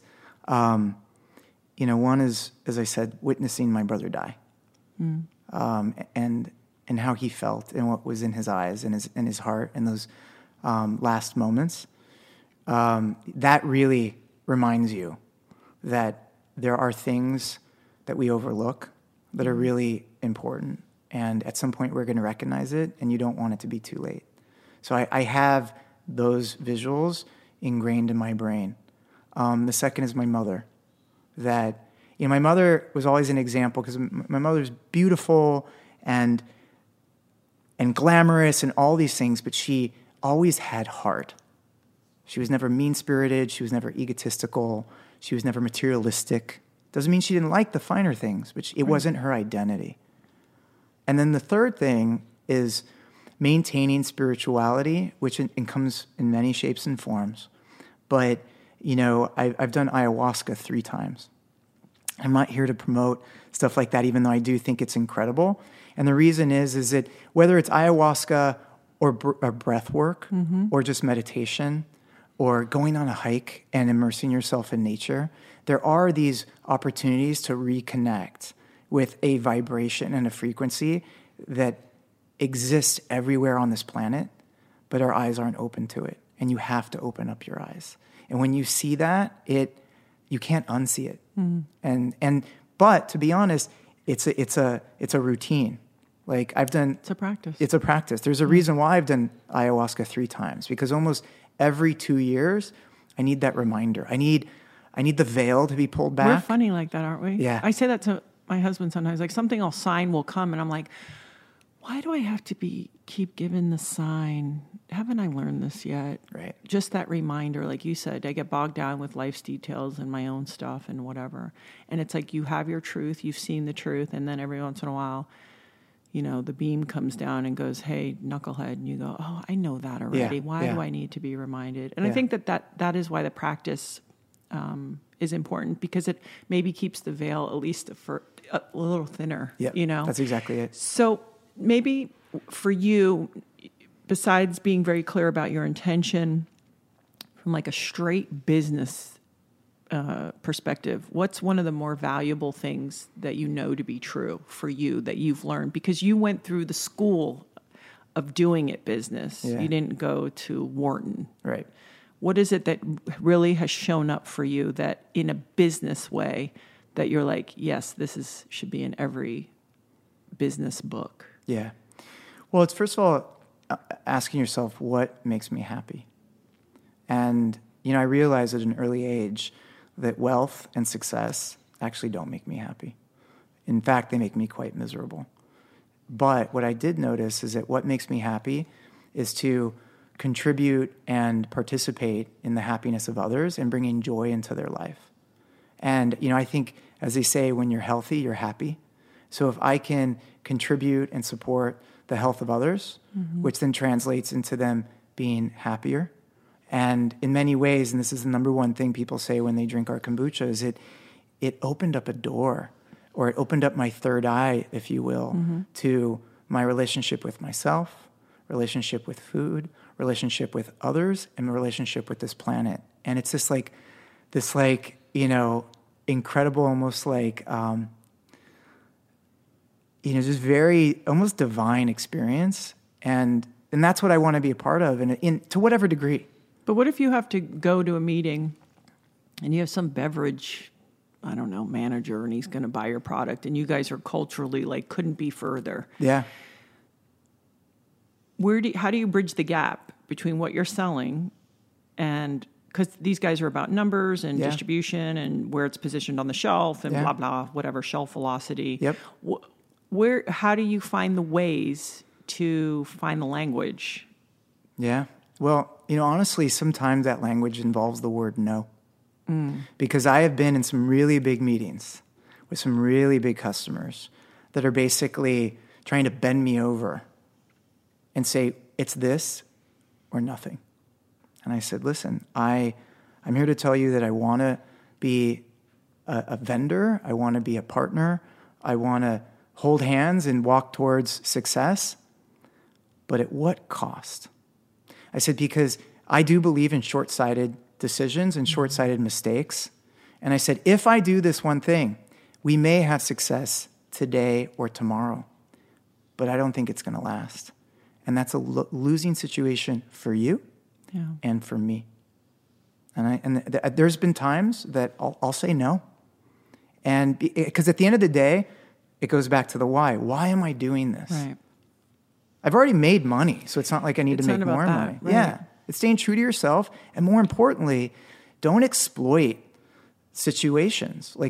Again, if I was to succumb to this temptation, or better yet, this mandate that I've been giving, if it involves me compromising my beliefs, my values, what my product stands for, I mean, I've sold out. Yeah. It's not a good look. No, and it never ends well. Okay, so what's your favorite flavor? Do you have one? It varies, but the one that you brought up, Sacred Life, Really? the blue one, is my favorite. Yeah, because it has a trippy feel. It does, yeah. It has like a silkiness that comes from the blue spirulina.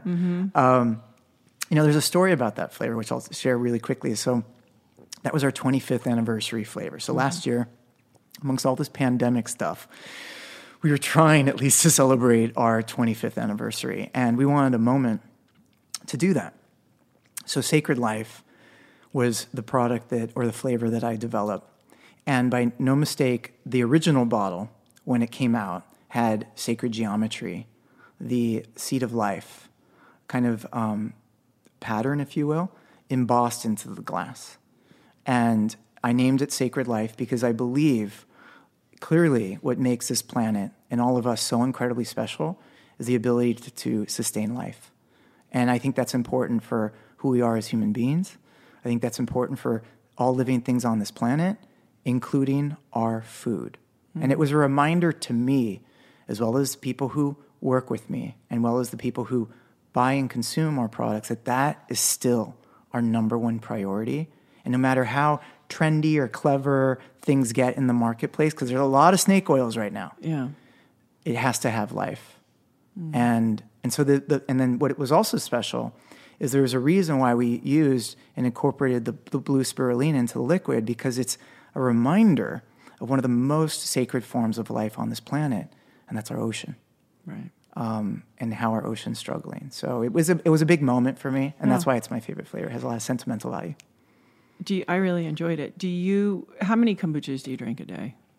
A lot. I would say like 6, 8. Oh, no. I have much more than that. I would say seriously, I would drink so many. If I owned your business, I'd be like. Well, here's the thing. What's so funny? So to answer your question first, so I drink anywhere from 12 to 18 bottles. What? Yeah, which is a gallon to like a gallon and a half. That's amazing. Yeah, even 2 gallons sometimes. So maybe you're just drunk a little bit. No. What it is you are super powered.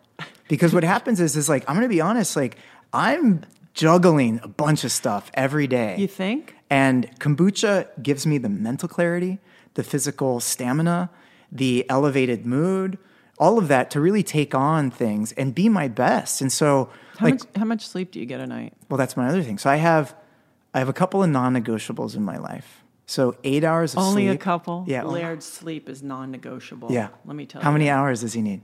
Well, it's obnoxious. He goes to bed. He tries to go to bed by 8:30. Oh my gosh. It's brutal. How do you have any fun? I mean, no offense. At one point you were single. I mean, you weren't going to bed at 8:30. No. Hey, even right now, and I'm married, I go to bed sometimes at midnight or 1. Okay, so what are your non-negotiables? So my non-negotiable is 8 hours of sleep every night. How is that possible? You have 2 babies.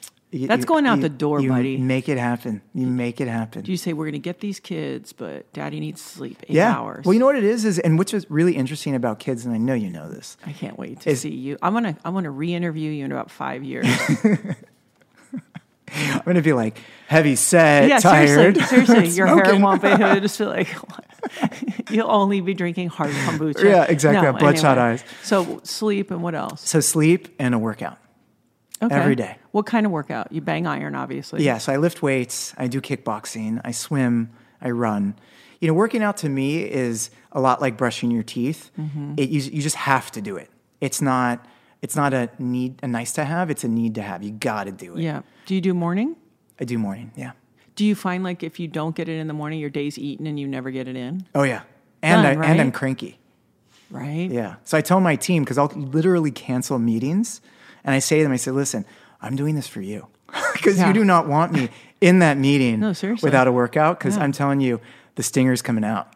No, I always feel like for me, same thing. I go, okay, I've done one thing for myself today, and I'm a little more reasonable. I think it's hard for people to realize that you get that time back in a multiple to you on your precision, your sort of balanced thinking, sense of well-being. Yeah. Food, are you vegetarian still? Yes.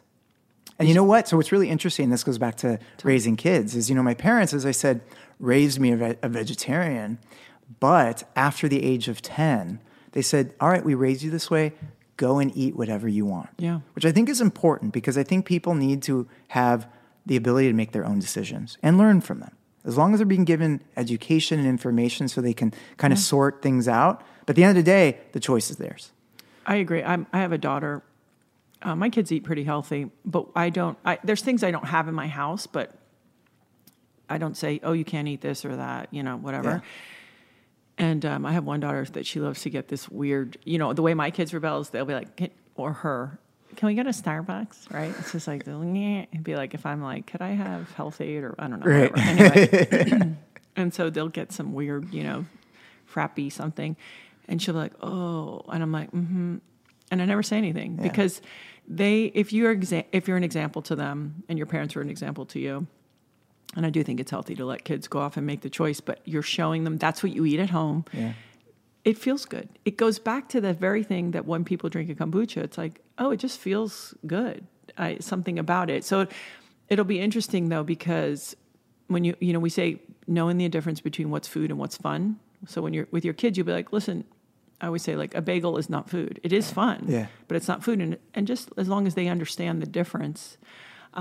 So let's talk about you having two children that are, 3 months apart? Yes. Okay. So you have a son and a daughter, and you were married in 2018? 2019. Okay, 19. And how long were you and Alan together before you got married? Well, we met and started, we were together in 2011. So 8 years. That's a long time. It's a long time. And to be honest, I wrestled with the whole idea of getting married. Why? Because, a combination of things. You have a big business and you have stuff to divide. And do you want to get in that hassle? Well, it's also that. It's like things are going so well. We're so good. Yeah, we're so good. Do we really need a piece of paper to define us? But ceremonies, right? Well, so that's the other thing. So we even talked about doing the ceremony but not getting married. Mm-hmm.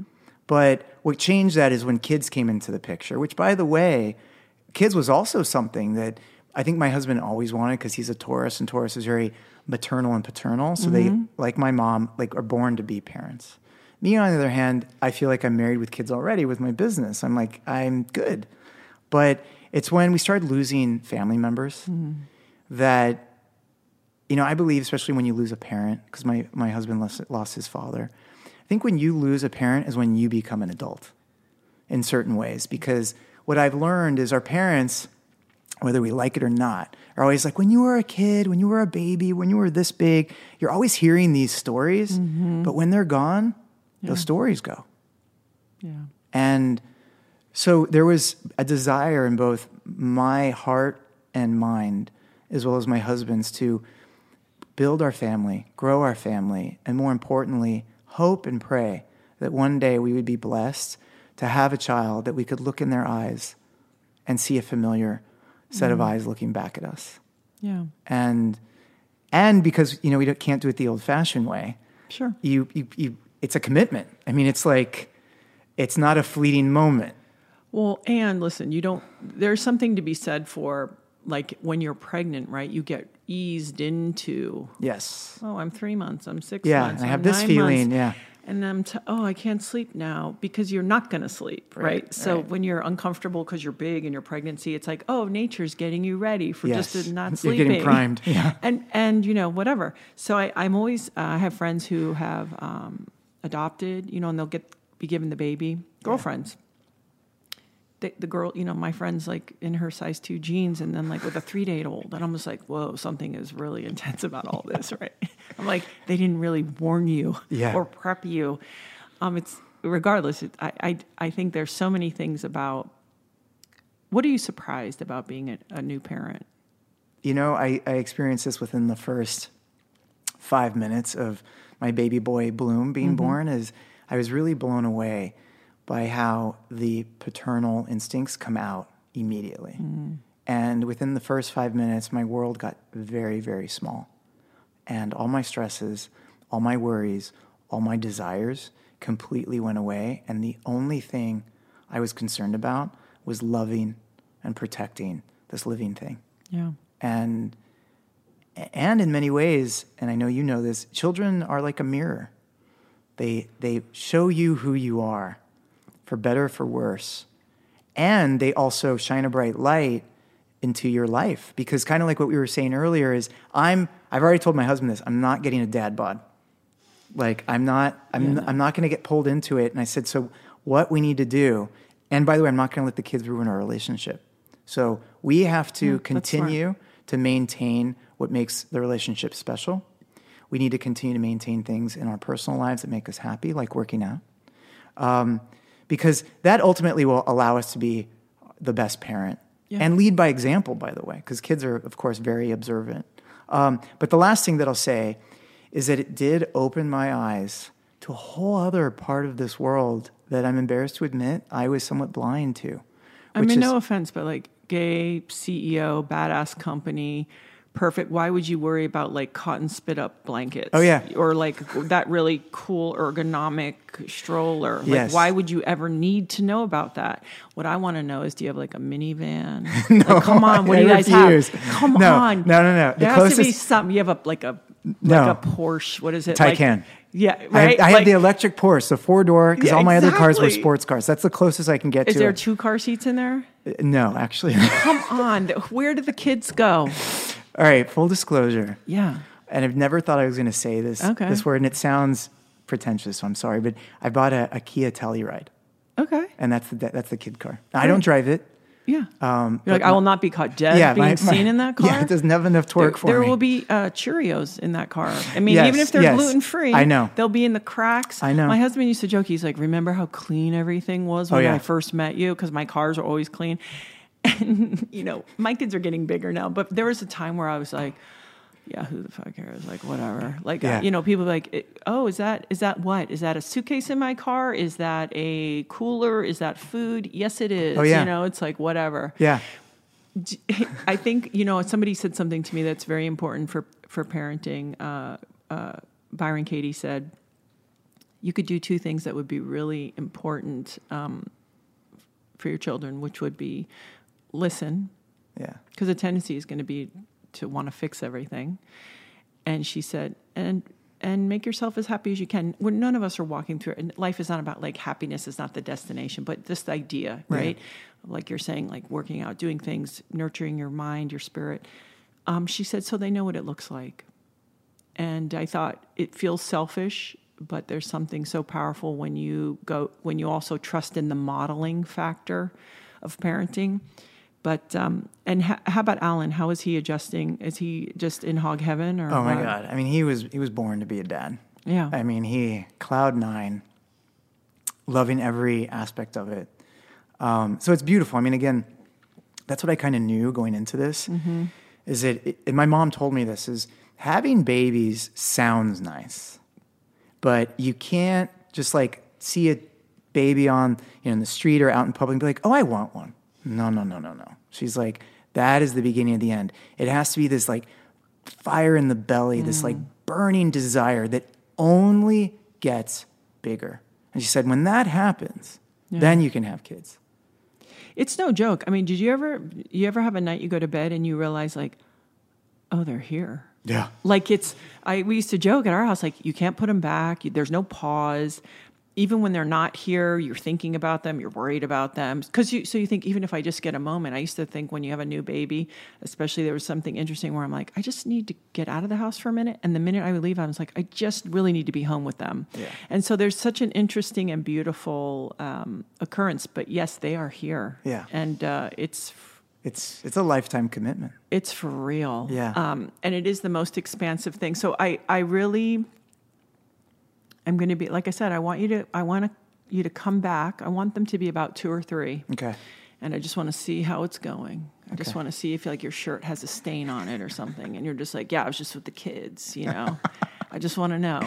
But right. I really appreciate, first of all, your business. I really appreciate that you put that out there, your product. I have been a consumer since the beginning, and I'm not saying that. I don't just say things. And thank you for that. Because that's huge. I mean, that's companies like mine exist because of people like you. Yeah, and I just have to ask a couple things. If somebody thought, okay, listen, I'm going to buy this stuff, but I would like to experiment with doing it at home. There's always some adventurous soul. Can you find a SCOBY anywhere?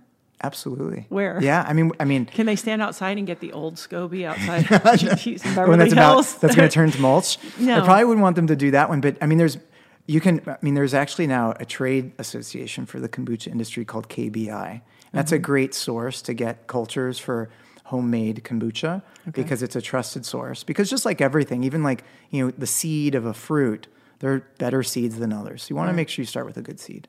Number one. Number two, you actually can, and this is case in point, that we make incredible kombucha, which is easy for me to say, but you can actually grow a SCOBY from a bottle of GTs. So if you take like a bottle of... You have a lot of confidence. You're like, go ahead. Yeah, exactly. Bring it. No, but if you take a bottle of original and you pour it into a vessel, and obviously there's more steps here, but I'm going to simplify it. Sure. And just basically cultivate it as if you have a culture, it will develop a culture. And then you can use that to make your next batch, and it'll continue to reproduce, and you're off to the races. Yeah, you're like, leave it to the professionals. You also, GT's Living Foods is really the brand now. And you have other things. We talked about the aqua kefir, and you have your cocoa. Yes. And so there's other things that you're doing. So there's over 40 flavors. And do you want to give a shout out to Steven Seagal? Or yeah. Are we okay about that? Absolutely. I thought that was amazingly random. Isn't that incredible? Yeah. Well, the most amazing part, by the way, is when I got the call back from Steven's team. Yeah. How old were you? 20? No, I was much younger because I was still making it out of my parents' house. Exactly. So get this. So my answering machine takes a message, and it was something like, "Hi, I'm with Mr. Seagal. We are interested in your product. We'd like to have it directly delivered to us." When I finally get their address, they're off of the street that my house is on. So my house. Would you ride your bike down there? Well, no, because that would be a dead giveaway, right? I made it look like I was traveling from far away to bring it there. But yeah, I brought it in, and it was just, again, it was remarkable what a small world it was. Yeah. But it's those sweet moments that, again, if you're listening, you're like, the universe is telling me that, like, keep doing this. You're doing all right. Yeah, the signs are there. Is there anything else that is important to you that you want to share before we wrap up? Because I've used so much of your time already. I think we covered a lot. I think just in closing, I think it's important for all of us, especially in this day and age that we're going through, where we feel challenged, days feel dark, and all of that, to always look inward and to know that there is a greater meaning to life. And sometimes it's not right in front of us. Maybe it's not as obvious.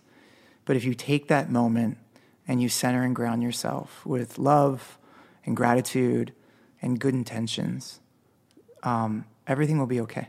And you'll be happy, and you'll be healthy. And again, the days will be bright.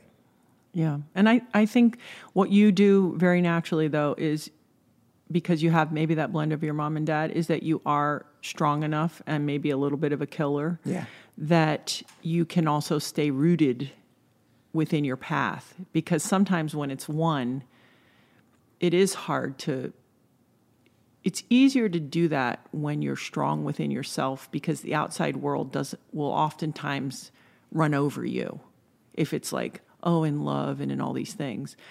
But I think what you have, very interestingly, is that killer also. So you have the combination or the strength to be like soft and like, that's the line. Oh, yeah. And especially if people are doing business, I think it's a very difficult thing to do, but it's certainly worth trying. Absolutely. You're right. Because some of the things I said could be easily misinterpreted to be like, he's just a pushover or a nice guy or peace and love, hippy dippy. And it's like, yeah, peace and love, but it's also, I believe in being a soldier. And a soldier with SOUL in the beginning is that you're fighting with your spirit. You're not fighting to harm people, but you're fighting because you believe in something and you will not back down. And you're willing, honestly, to die for what you believe in. Yeah.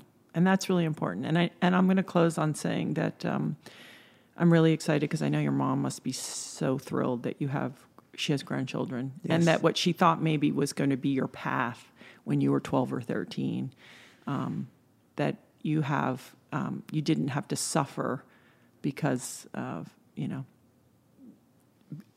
just going at what she thought was a different path at that time. Yeah. So it's really, just reminding people that we don't always know how it's going to work out, and it usually could be so much better than we think. And so congratulations on your family and your business, and I can't wait to see what you do next. Thank you. Thanks. I appreciate that.